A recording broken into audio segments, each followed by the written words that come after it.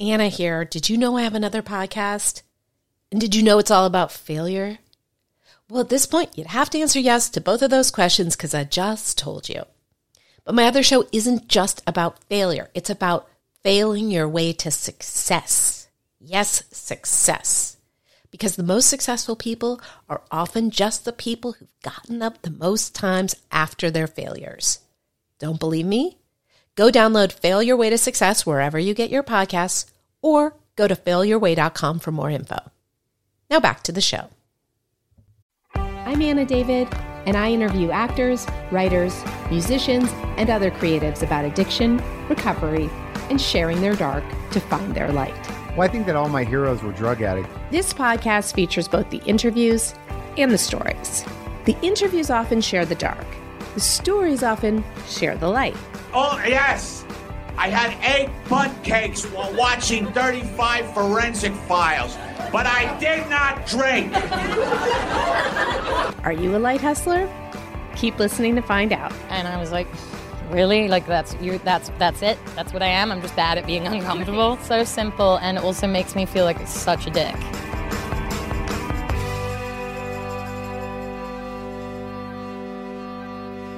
Hi there, you're listening to Light Hustler. It's a podcast hosted by me, Anna David. Talk about addiction, recovery, and sharing your dark to find your light. And today, it's a special shame episode. It's with one of my favorite people on earth, and we spend a lot of time together, so this is just like super fly on the wall stuff. So only listen if you want to hear two women talking about being attracted to dysfunctional men, going to the bathroom in front of a boyfriend, herpes, skin picking, and why, if you're a man, you should never invite a woman into the shower just after you've peed. Now, if this episode motivates you to want to share your story, and my God, if it does, you might be a very sick person, go take our quiz. It's just go to futureauthorquiz.com and see if you have a book in you, maybe a book that's full of all your most shameful secrets. And anyway, with that, I give you Lauren Wallet. Alchemist Academy, which helps people turn their ideas into gold. Welcome, Lauren. Oh, thanks for having me, Anna. I was giving her shit because she has never listened to this podcast. And I was explaining to Anna that I think it's creepy because I speak to Anna all the time when I'm not texting her and not seeing her. And then I'm like listening to her audiobooks or reading her books. And I'm like, if I start adding the podcast to it, it's just a little bit too obsessive even for me. I mean, I like it, but I agree it's a little bit weird. Also, I actually wear her t-shirt that she has from Living the Dream Sundays Only. And the necklace. And I wear her necklace all the time. Saying Light Hustler, and I'm always tagging myself as a Light Hustler on Instagram. There's that. There's all of that. But so it's okay. This is why I'm allowing her to be on the podcast, having never listened to the podcast. But this is a super, super bizarre episode. So, it's the first one I've done lying down on the ground. I know you don't listen to it, but that's unusual. Yeah. And what we're going to do, because we were just talking about, since we spend like most days together. And a lot of road trips recently. Yes. And a lot of road trips. So rather than doing a straight up interview, I mean, look, Lauren's sober. She's sober a year and 3 months. Just over 500 days. So what's that? Like a year and a half almost? Something like that. She is an alcoholic, but she sometimes wonders if she's an alcoholic. Yeah. That's interesting. Talk about that. So what I find weird is like when I think back on my drinking days and all these drunken stories and these bizarre experiences that I've had, I still just think every single person I know drinks like that and continues to in Durban. They all carry on. Yeah. So how alcoholic is that? Although I consider them all to be alcoholics. And like the guy I'm currently seeing, he reminds me of myself, and he's a full-blown alcoholic and admitted it. So it's like I can see it. And my father was an alcoholic, and I come from an alcoholic family. But then I'm like, not really me. Or like I feel like I'm like I was growing into an alcoholic. Like it didn't get to the phase where it was bad, even though I just think I think it's denial.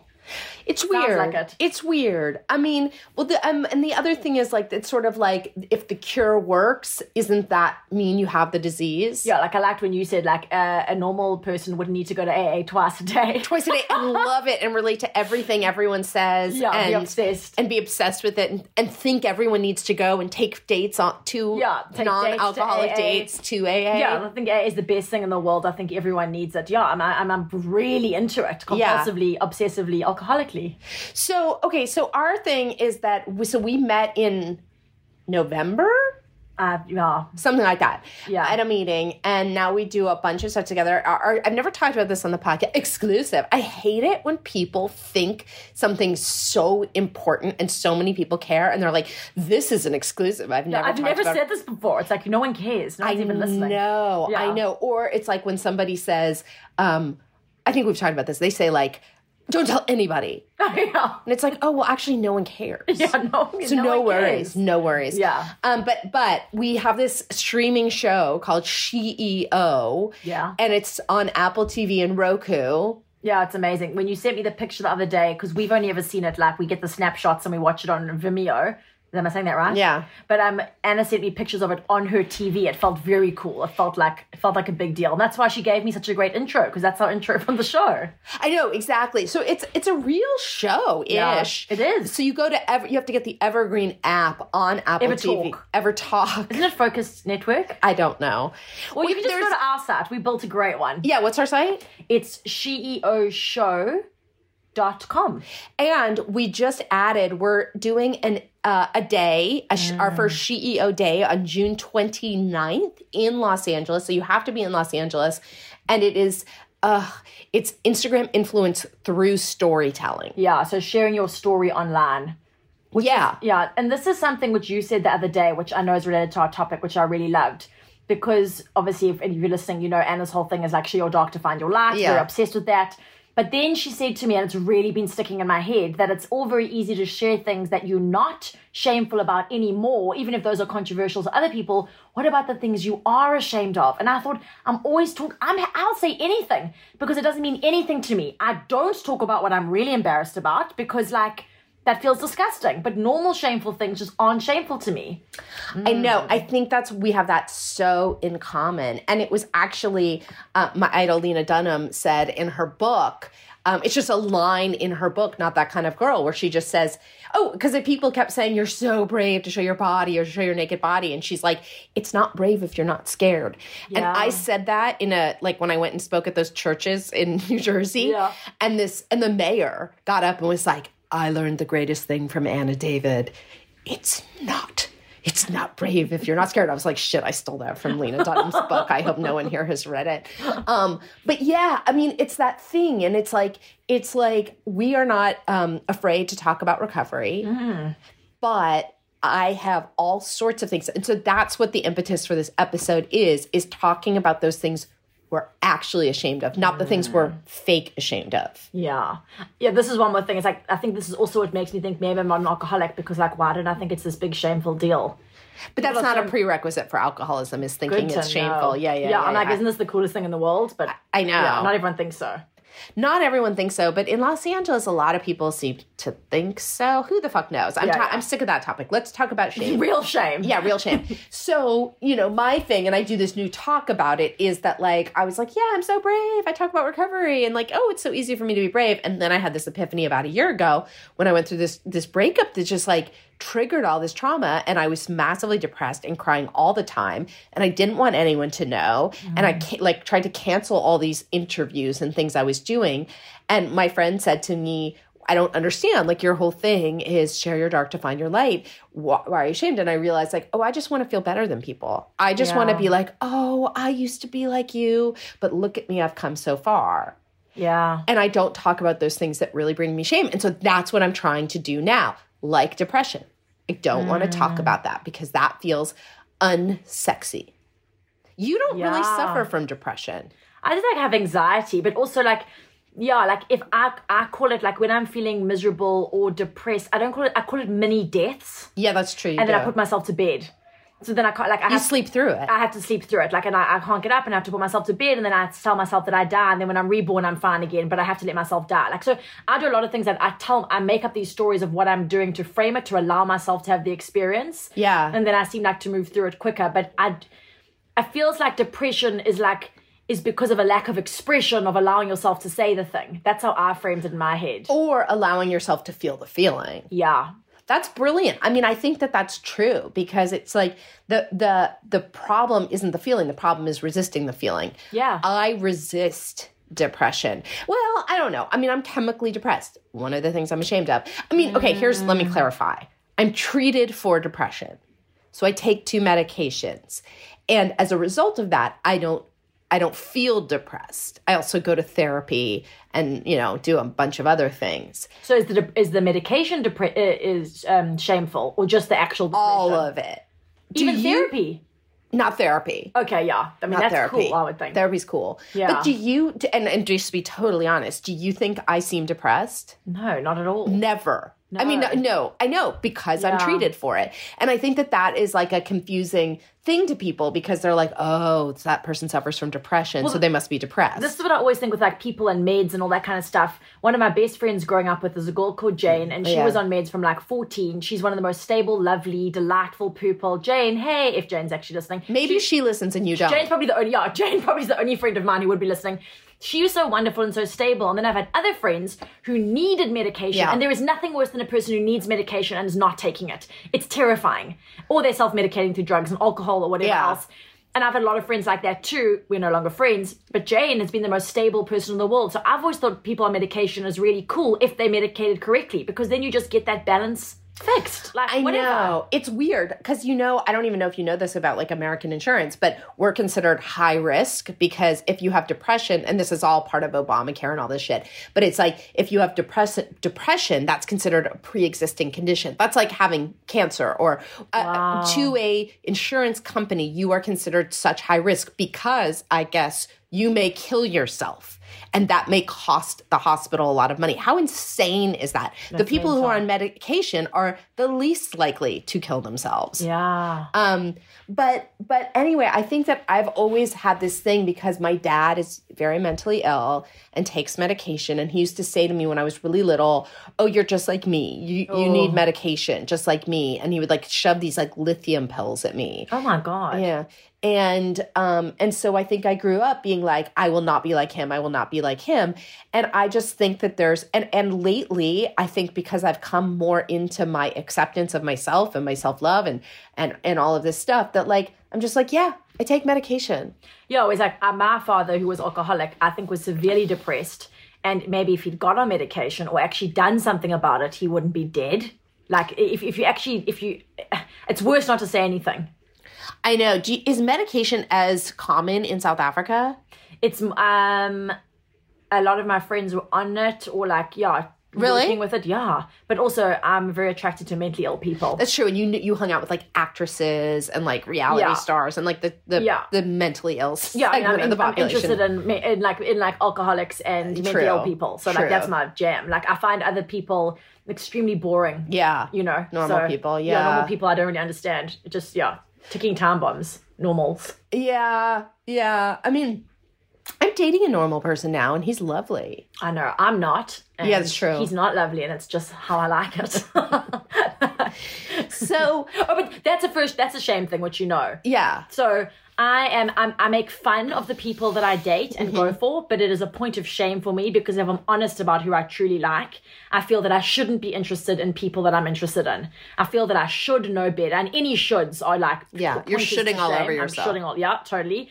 And it's like, and I've often felt like when I've had guys who are friends that never last, like the ones who pretend to be my friends because they actually usually want something more, the good guys who tend not to be the worst ones, are always like, oh, like as if there's some kind of self-esteem issue that I'd be going for these guys who aren't the right type for me. There is a self-esteem issue. There's probably a self-esteem issue. And also it's like, it's tricky when what I'm attracted to is so specific, and like I still am with all the self-help stuff, with all the coaching that I have and that I do. There's a kind of attraction that I have. And I think this is often reflected in people who they are professionally is one thing and personally, but then physically it's a whole other thing. And I'm just into certain shit. And it's like, I know. I am. I know. I do think it's related to your trauma. So, like, but then it's like, should I be ashamed of what I'm into? No, but like when a homeless man walks into a meeting and you go, turn me on. and you go, that's so hot. I know. I mean, I see them on the street. I know. Maybe that's the other. And that I think is funny. I know. Like, do you know what I've realized? Well, also, that's the other thing. If there's things that it's like shameful, I'll make it a joke. So people think I'm very funny because I say outrageous things, but they're just exactly what I'm thinking. Right. I remember when I met you and I go, do people tell you you're funny without realizing it? Because people always say that to me, and I always think Oh, no, I do realize it. No, I know I'm funny, but it's only funny because it's true. Right. So it's not like I'm like crafting a joke in my head, like hearing symbols. I'm just saying what I'm thinking. Now, but let's talk about this, because part of it, your thing with these men, is I believe you. You genuinely are interested in these fucked up men, and you don't get devastated by them. When I kind of had a habit of fucked up men, I would end up emotionally pummeled. I did. So this guy that I'm talking about, this central character who's been in my life in America, when he first left me, after the first month, 16 months ago, I was devastated. It was traumatizing. What are you like when you're devastated? I was crying a lot. My friend Genevieve said if it's hysterical, it's historical. So it's not about him. It's one of those. And then I had a mini death. I put myself to sleep. I literally put myself down. And then I seem to get over it. But then when he comes back, I find him irresistible. So I go back and I go back and I go back and I think it'll go away and it doesn't go away. But do you want to have a stable long-term relationship? No. No. And it's like, and I feel that the reason, and this is the problem with being self-aware. It's like, I'm self-aware, but do you think I can change it? No. Right. I feel that I make these choices where I get to go, look, I am trying to have a relationship. Like I said to you, this guy's my boyfriend. Right. Do I see him? Do I ever really speak to him? No. Am I looking for other people? Yeah. Is it a relationship? Probably not. But I get to go, no, I am trying to have a relationship. I want to be normal, like I try to have relationships, but I only choose people where the inevitability is like, it's not going to last. I know. And do you feel shame about it? Because it doesn't seem like you do. I don't think I do. I think I'm kind of into it. I'm very attracted to shame. So when I go to AA and I look at the room and the people with major shame, they light up like they're glowing in the dark. Like I can see it. It's like they're wearing it on them and I want to feed off of their shame. And though this sounds weird, I can't like say any other words. Yeah. It is, I'm hungry for shame and when I want to absorb it and I want to eat it. So what brings you the most shame? Me.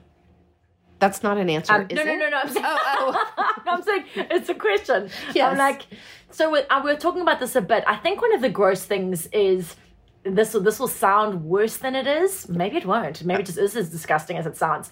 I was born with herpes on my mouth. Okay. And in the cases of extreme stress, it can travel to your butt cheek. Yes. I'm not making this up. You can Google it. And it happened in Cape Town the first time on my bikini line. I'd been tanning. I thought it was to do with like sexual shame, but it came up and now I get it all the time. And it's like, it's not the sexual herpes, but there's no difference of how it looks. It's just not on your genitals. It's on my butt cheek. So it is, I take pictures. I showed you.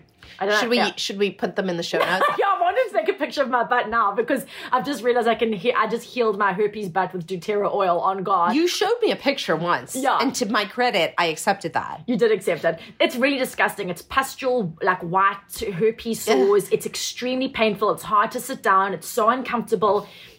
And I feel like it's talking to me, like telling me something. I was born with this mouth herpes from my father. So I always feel like it's my dead father talking to me. Like, and it's a bit gross, but at the same time, like, it doesn't stop me from, like, even in a full outbreak, I'll just put a plaster on if I'm like, have a boyfriend. A plaster. And a Band-Aid? A Band-Aid, yeah. A plaster. I'll put on a plaster. No, but I have a question. So, like, I don't care. Is it communicable? The one on your lips is not communicable if you're making out with somebody? No, and sometimes guys will be like, oh yeah, I have like this herpes on my mouth, or like I have this, I'm like, don't touch my butt, you know, there's like a sore there. I'll tell them. Yeah. Like, and they're like, can I get this on my dick? Like, it's always the concern. Of course. And I'm like, no. And then we just carry on making out. Like, no one ever stops me. I'm like, this is how people get sexually transmitted diseases.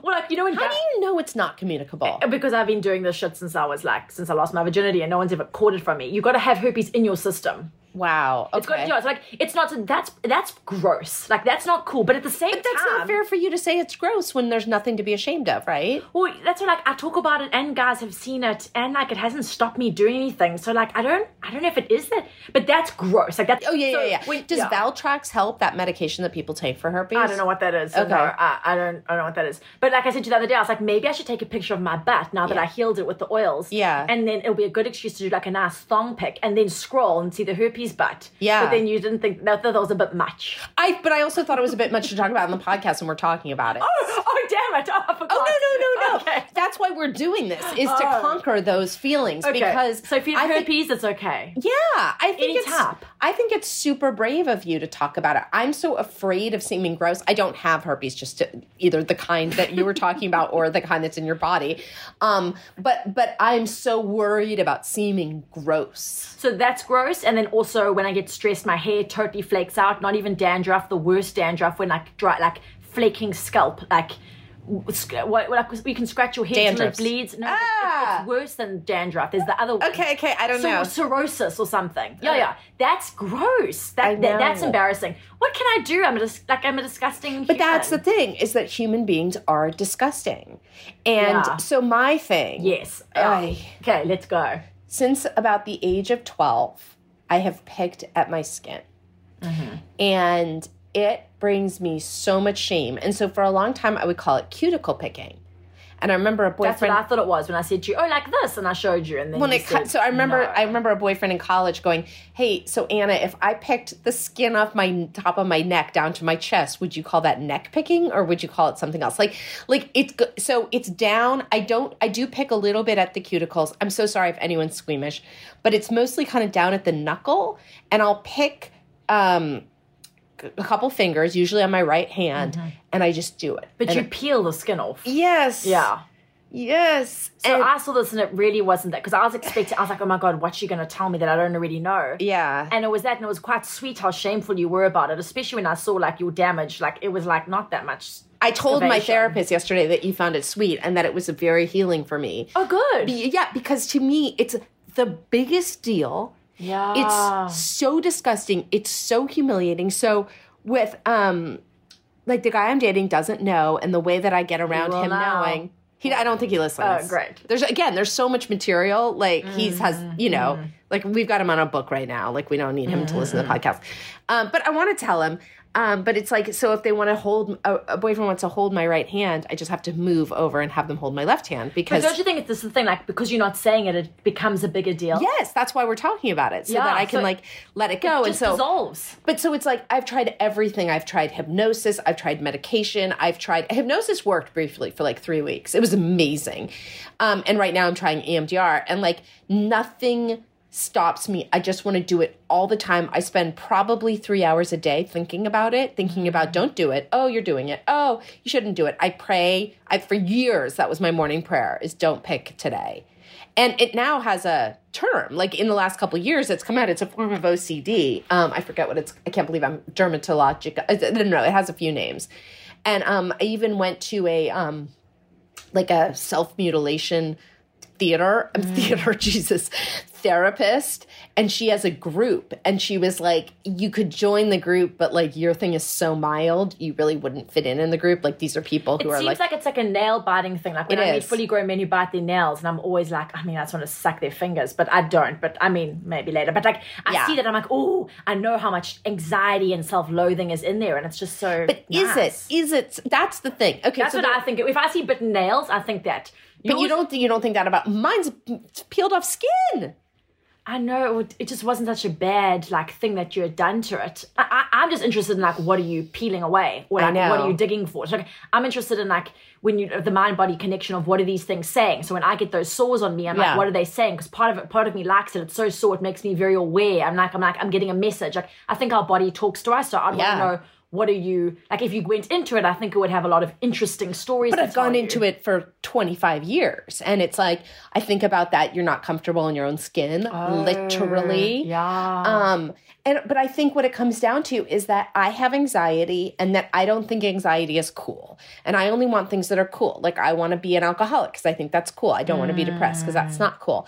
And so I somehow learned long ago that like, I can't, like anxious. Ew, I don't have social anxiety or whatever. And so that's how I cope. I was thinking of this writing over here. It's like disgusting things I can talk about. Like, and if I have something shameful, I want to say it immediately. Like I had this boyfriend a while ago and I clogged his toilet. Oh yeah. Twice. That was the most disgusting thing in the world. That's like, awful. That was really embarrassing. But as quickly as I said it, I felt like I eradicated it, because then like my closest friends knew this was the worst thing possible. And I'm like, that happened to me, then it was done. But I was driving over here and I was like, I'm ashamed of the sexual trauma that I've got. Right. I'm ashamed of it because I like to think of myself as a powerful, independent, go-getting person. If anything happens to me that I didn't choose, I feel that it is a weakness and that it doesn't suit me and it's not my like brand of who I am. And how is a person who is like strong, powerful, warrior woman, how did bad things happen to me? I must have made them happen to me. So I like literally go into this thing of I make bad things happen to me. But that's delusional. It's totally delusional. I make men do bad things. They're not bad. I'm bad because if I'm bad, I'm somehow empowered in the situation and in control. And I realized driving here, I was like, there are things about that it's shameful to me. And I think I said this, I didn't even want to go into all the details, but there's this one man in particular who like, whatever, if he came to America, I would still want to see him for lunch. I would want to make it okay. This is someone who I should never speak to again. Right. But it's too ugly. I don't like ugly things. Like the cool thing is one thing, but I don't like ugly things that have happened to me. I don't like it. Nobody likes the ugly things. It feels gross. Like it actually makes me feel sick thinking about it. So I just don't want to. But that's like sexual abuse. I just don't like it. The perpetrator often doesn't feel the shame. It's the victim that feels the shame. And I don't like the word victim. So I know. Like, I don't like the word victim. I don't like, and I'm learning a lot about this in coaching, which is like, especially with doing work like Byron Katie, which is do the turnarounds. And they spoke about that today. Like, you know, I was abused. I abused him. Now, for me to hear something like that, I'm like, oh yeah, it was definitely my fault. That's like the worst thing that you can say to someone, because it's like, I don't want to look at it. Victim feels shameful. I know, but okay, we were talking about this because you had that submissive that came over today, right? yeah. So somehow I didn't even get the details of how some man who gets off on doing things for women came over to you and Genevieve's house or whatever and cleaned and made you breakfast. Gave us foot rubs. Yeah, that was fine. It wasn't really my scene. But we were saying how he was irritating because he had this victim thing. Yeah, I was telling you, it reminded me of South Africa, where we all grew up like, even though it's post-apartheid, South Africa is the most divided country and everyone has maids and drivers and gardeners and all these things. And your maids, basically, they wash your panties and fold your bed and like they do everything and it's actually normal, which is weird. But it can be frustrating when you have like a servant doing things for you. And I think it's because there's a guilt that I feel. Must be, because I don't know, I become like a tyrant. Like today, there's this man working for me for free, paying for the food that he's cooking for me. And I'm like, could this guy just hurry the fuck up? I'm like, why is he taking so fucking long with these potatoes? I'm like, can you please bring some oil? Like, oh my God, like they're bland and I'm annoyed. Like, and I think to myself, oh, he's loving this. He's supposed to be like, I have all these bad thoughts, whereas that's me with a subservient. Put me in a relationship. I'm basically moving over. You're basically him. I'm basically him. Yeah. I was on my hands and knees scrubbing this guy's floor, redecorating his apartment, buying him food, doing whatever he said, and he was treating me like this is the guy, remember this guy who I met you with?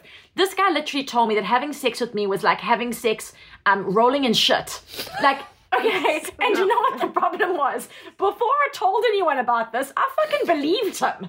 I was showering so much, and I was like, he told me I came from a third world country in Africa, and that's why I smelled so bad, and I believed him. That's where my self-esteem goes, okay? Right. Until I was like, I think this guy's lying. Yeah. Like, I think this is not true, and it's not true. I smell great, but like, oh my God, I believed him. So I can be fully subservient. And when there was this man being kind, it frustrated and irritated me and reminded me of like when I had maids and they would irritate me when they were just doing their job. But it's that shaking, desperate, hello, here are some chocolates. Well, because I think what it is that, you know, it's the if you spot it, you got it. You hate that part of you. Yeah. And that's because I hate it when people are even slightly afraid of me or trying to please me. It makes me enraged. Yeah. Because it reminds me that I'm like that with certain people. True. That's so true. I definitely had that. That's what this guy, because Shane, this guy was sweet, but I was like, oh. Because it's not him. No, it's me. Yeah. I know. Gross. I know. And that's why I repulse men when I act like that. So like they'll get, and this is the thing I said to you, this is my embarrassing thing. A strong, confident man, like I've got no shame or qualms about a guy being me saying, fetch me, open the car door, pay for dinner, like treat me like a queen. Great. I'm all empowered. I don't want to be with a man like that for long. Right. I want to be with the one who ignores me, rejects me, is like sexually exploitive to me. And I'm like, okay, well, like just, you know, like, yeah. Do you think, as we've talked about like before a little bit, that like that? Well, I don't want to be mean, but just sort of men are a little boring to you because you're maybe a little superior to them. I mean, yeah, I definitely have those. I feel like I don't hate men anymore, but I definitely feel that they are, on average, the mediocre sex compared to the women that I know who are far more stimulating and like just sensational in general. Right. And that they are so far behind because of the patriarch of allowing themselves to even have emotion or process anything or be in touch with themselves. There's just this massive disconnect. Yeah. It's very sweet, but it's like a little baby. Yeah. So it's an interesting thing of like this little puppy, you know, a man's like a little dog but can't do much. So yeah, yeah. And so, and you know, this was that epiphany that I had, you know, that like there are all these smart, fabulous women who go for these like unavailable or emotionally abusive or sometimes literally abusive, physically abusive men. And part of what it is we've been raised and told over and over and over again, men are so important, you know, men are everything. And if you're a woman who's smart, it's all very easy. And so you go, well, this must just be more complicated than I've been told how amazing they are. So I better go for that one that's really like ignoring me because maybe he's better or something. Yeah. And also I just look around and I don't want what anyone has in their relationship. So I'm like, you're in this thing with this loser. Like I'd rather get a straight up guy who's, I don't know, by society's terms a loser, but at least it's interesting to me.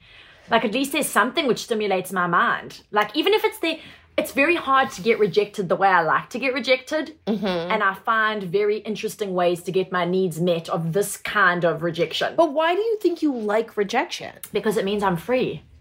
What does that mean? I don't have to actually settle down with them. I don't have to stay. I get to live my life. I get to go to Blue Bottle, hang out with you, do whatever. But okay, I don't even change the kitchen. What about being 78 and you're growing older and you're worried about being alone? And I've got to take care of an old decrepit man who can't even probably fend for himself. There's that. Has never processed an emotion in his life. Can't cook, clean. I love when I speak to some guys and they're like, you know, I was speaking to my amazing friend Daniel. He's so great. And probably because he rejected me. I don't even know who that is. It's the guy from South Africa, the dancing guy. I don't know. You've never talked about him. This amazing person, the only time I've ever heard you praise a man, I've never heard you talk about him. This man wouldn't have sex with me. It was game changing. I mean, I still want to close that deal. He's got a girlfriend, whatever. So this guy was like, he's like, Lauren, you'll find a man who's spiritual and pure and will know how to fuck you. And he says these things to me like it's possible. I'm like, it's possible. Yeah. Like, it's possible. Do you know how much I've dated? I know, but like the good ones, the ones who are like the enlightened ones are the biggest con men I've ever met. The more rotten on the outside, the more comfortable because at least I know what I'm dealing with. I feel like these shiny fucking apples, there are worms inside that go so deep and so dark that I don't even want to look. Like, I don't know. I mean, I'm open to it, I think. I'm always constantly trying. I'm putting myself out there. That's true. Getting rejected left, right, and center. And then I find it funny because I'm like, what sane person would reject me? I agree. I know. I don't understand it at all. Well, there are a few. Yeah. So shame. So yeah, I mean, it is one thing that I try to understand about you because you know I relate to every single thing about you except that. The what? This thing that like we essentially want different things with men. Like I am very happy in a committed relationship. Yeah. And like I can feel very claustrophobic. Yeah. And my ideal is that I have someone who is my intellectual match and we create things together and he's a writer. Yeah. And we're building a life, but he's in his office, I'm in mine. Yeah. We share time with dogs. Yeah. And like sexual and spiritual for me are key. Like I want us to be on fire in both those departments. And we very much, we adventure around together. Like we could just be like, I want someone where we could do nothing and it's heightened just because he's there. Yeah. So that's my dream. Yeah. Cool. Have you ever had that? Yeah, when I was married. When you were married, you had that. Yeah, I had it. I also feel like I have had it. Yeah. So then why are you saying that you couldn't have it again? I think I could. Mm-hmm. I don't think I can force it the way I've been trying to. No, I agree. Like, I've really fucking been trying it myself. And maybe, But like, okay, so, but speaking of shame, I have an age shame thing. Yes. And so, and like even the other day, I was logging into your GoDaddy and it was like, Lauren Wall at 1983. I was like, she was born in 1983, like, is this embarrassing that she hangs out with someone so old? But it's not to you. No. I know. No. I know. That's the weird thing. I have like a combination shame about my age and pride about my age because like I like saying my age because some people are like, oh, what? Oh my God. Yeah, I told you, like, when he's listening won't know, but like I show Anna to my friends and stuff, or like guys I'm seeing as like a shock to like, as like a magic trick to be like, guess how old she is. And when I did it to my sister was literally like, she's a vampire. She's like, she's ageless. Like, how is this possible? Like, she like thought you were a mythical creature. So but like, it's great. But like, I have all this shame around it, which is crazy because there are plenty of people my age around. No, I mean, the only thing that I had shame around my age was the other day when I met that amazing guy who didn't text me back, and then we found out that he was 26, and I thought, oh, maybe because I'm a decade older than him, but maybe not.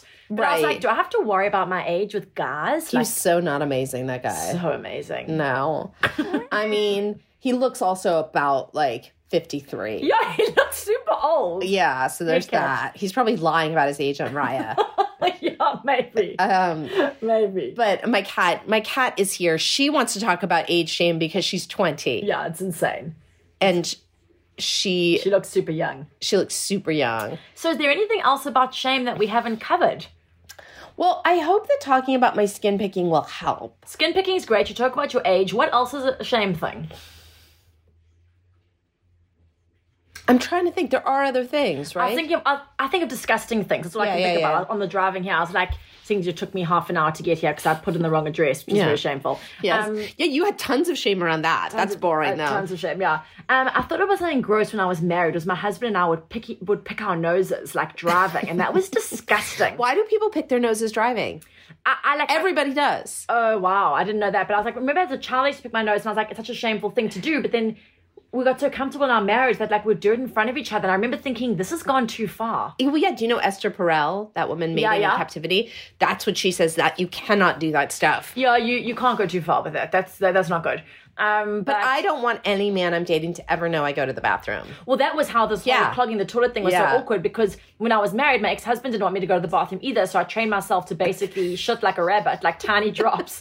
And then I was because I hadn't been around a guy for so long with this last guy, I hadn't gone to the bathroom in days, so when I finally went, I literally was so constipated, I clogged his whole fucking toilet. He had to come and pump it, which was disgusting, and then I did it again the next time, and he was like, you've got to start going to the bathroom. None of this told him. He wasn't like, you smell like shit yet. That only came like weeks later. Maybe it was a delayed reaction. I think it was, because that must have been traumatizing. He's like, can you please just deal with it? I'm like, I'm sorry, I just have a problem with going to the bathroom in front of men. Oh my God, and then this happens. Oh my God, I'll tell you, this is terrible. Okay. If you've ever done this before. Because of my whole like scared to go to the toilet thing, I wouldn't go, and then I'd be sleeping and I would fart in my sleep. So loud I would wake up. I don't know if you've done that, but it's bad. And I would do it again and again. How fucking gross is that? Yet I still get gas. So that's like disgusting. And then I'm like, I'm a human, and do I even fucking care about this guy? And the answer is usually no. I know, that's true. So maybe that's why I pick guys I don't particularly I mean, I don't know. What can I do? I don't know. Men seem to fart all the time and drool and do disgusting things, and they don't care. I mean, I have such an issue with it. Like, I really don't. Like, even when you were saying the other day that you're living with 5 cats that fart, I was like, how can you say that word? Like, it's disgusting. Yeah, I know. Yeah, I'm currently staying with 5 cats. I don't like cats. There's 5, and they fart.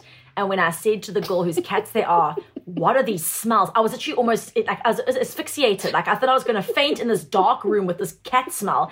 And she was like, no, it's because they're growing. And I was like, growing? Cats fart? I was disgusted. My cat never did. No, cats don't. No, they don't. That was disgusting. Yeah, it's all pretty gross. But then, like, yeah, I've had guys do that stuff and they just laugh. So well, like, okay, so I remember when I went to go see my boyfriend in college, I didn't go to the bathroom for 13 days. Like, you should basically die. Dude, that's but so my bad. body wouldn't do it. And then he left. Like, we'd been together, and then he left, and I went, like, you know, just to go out for the day, and I could finally go. But so I've gotten a lot better about it. And then I recently had that, like, whole God knows what happened where I don't know what happened, but it's some stomach issues. Yeah, bathroom stuff's awkward. And I thought it got me over it, but it didn't. But like, Yeah, I think these things are gross. Like with that last boyfriend, like he was like, come jump in the shower. And I got in and I was like, oh, I was like, it stinks of urine. And Wait, why did it stink of urine? Because he peed? Because he's like, oh, I just peed in the shower. Can we talk about peeing in the shower? I just find that so weird. Well, I've done it, I tried it because people do it, but I was like, not really a thing Why for do me. people do it? I don't know, if you feel free. But this guy did it. He had a tiny bathroom. He invited me in to have sex with him, and then he just peed in it. And I was like, yeah, this is the guy. No one listens. His name was Dominic. First of all, so many people listen. No one I know listens. No one listens. Just because you don't listen doesn't mean nobody does. In fact, I think it's all about me. You who are listening right now, are you offended that she thinks you don't exist? I'm sorry. I'm sorry. Yeah, I know. I think... Yeah, I don't think of much that goes on outside my own head. But yeah, that guy, and I was like, that's gross, but didn't put me off still wanting to be with him. I can't believe he said come in the shower when he was such an asshole. I didn't think he knew that it was going to smell that bad. It was really bad. But I forgave him. I don't mind the smell of pee. This was really bad. I don't know how to explain it. You're like, I may smell like shit, but you smell like pee. You smell like pee, and that's worse. No, he just he was one of those abusive guys. This was a great line, and for him, he felt that it was novel. I just heard it so many times when he was like whimpering to get back together and going, you think you feel bad with what I said to you. Oh, yeah. Imagine how I feel knowing what I do to you. Classic abusive line. I remember you telling me that, and I was like, you're going to go back to him. I know. And I was like, at the time, I was like, don't do this. I love that line. Like, you're my savior, or I won't do it again, or I'm sorry, or I can't believe I did that to you, all that stuff. And I'm like, I know. And it's like, but I do know, because that's exactly the dynamic that I seem to get into repeatedly. I've had these conversations multiple times. Anyway, I went back, but then I left. So, yeah. Okay, so we have to get close to wrapping up. If anybody has any ideas for Lauren about... I'm mystified. I'm mystified by the thing with the men. Because, like I said, I relate to everything else. So I think it's a daddy issue, maybe, the dead dad thing. Yeah. I think also this guy that I'm currently seeing, like, he's got some beautiful qualities. Yeah. He loves dogs, which is a huge thing for me. Yeah. He's very generous and kind. And he's the kind of person with the life that he's lived... which was he escaped a sex cult. Should we just briefly talk about how you met him? I watched his documentary the day that I decided to quit drinking. It was the saddest day of my life. It was my emotional bottom. I saw this man. I'd never seen anyone so sad. And I thought, if anyone in the world understands how I feel, he probably does. But I knew that I shouldn't drink and text. That, like, it's bad. I mean, that was the whole show I did with you. Yeah. That's just bad. So I was like, but I'm going to reach out to him. So... he was my first text, and he was like, yeah, my first sober day was when he reached back saying that. So, yeah, basically you watched this documentary. Yeah, he was so sad. He's got so much shame. It's the most attractive thing in the world. And so you found him on Facebook and just basically said, I found him on Facebook. I sent him a text saying that I was so happy that his life turned out okay. He was engaged at the time and everything turned out. He gave me a lot of hope because I was so miserable. And he wrote back on Christmas Eve saying, hey, thanks for watching. Unfortunately, my engagement didn't work out. And I was like, oh, fuck. You were like, what am are I you in free? For? Yeah, like, what am I in for? And when I first met him, I remember saying, like, he seemed like a photocopy version of a person. He was so grey. He was such a ghost. And I was like, I can't do this because I'm multicolored and all this shit. But, I mean, of course I could do it. Yeah. I mean, and it's like, I'm still into it. Well, okay, so this has been obviously the most fun podcast episode I've ever done. We covered a lot of ground. It covered a lot of ground. You guys, thank you so much for listening. Oh, by the way, Lauren works with Light Hustle Publishing. Mm-hmm. So if you want a free call with her, but you only get it if you're actually interested in. Yeah, you need to just tell me which package you're actually interested in, and then we can talk about your story and... you can tell me anything. That you see, you can tell her anything. Anything. Yeah, all you have to do is go to book mapping call. No. Free book call. Freebookcall.com. And you will reach Lauren. And Lauren, thank you so much. Oh, thanks for having me. Bye, guys. Bye. Fun, right? That was great. Super fun. Oh, that was such an easier. Yeah, I love the way I kept going. No one...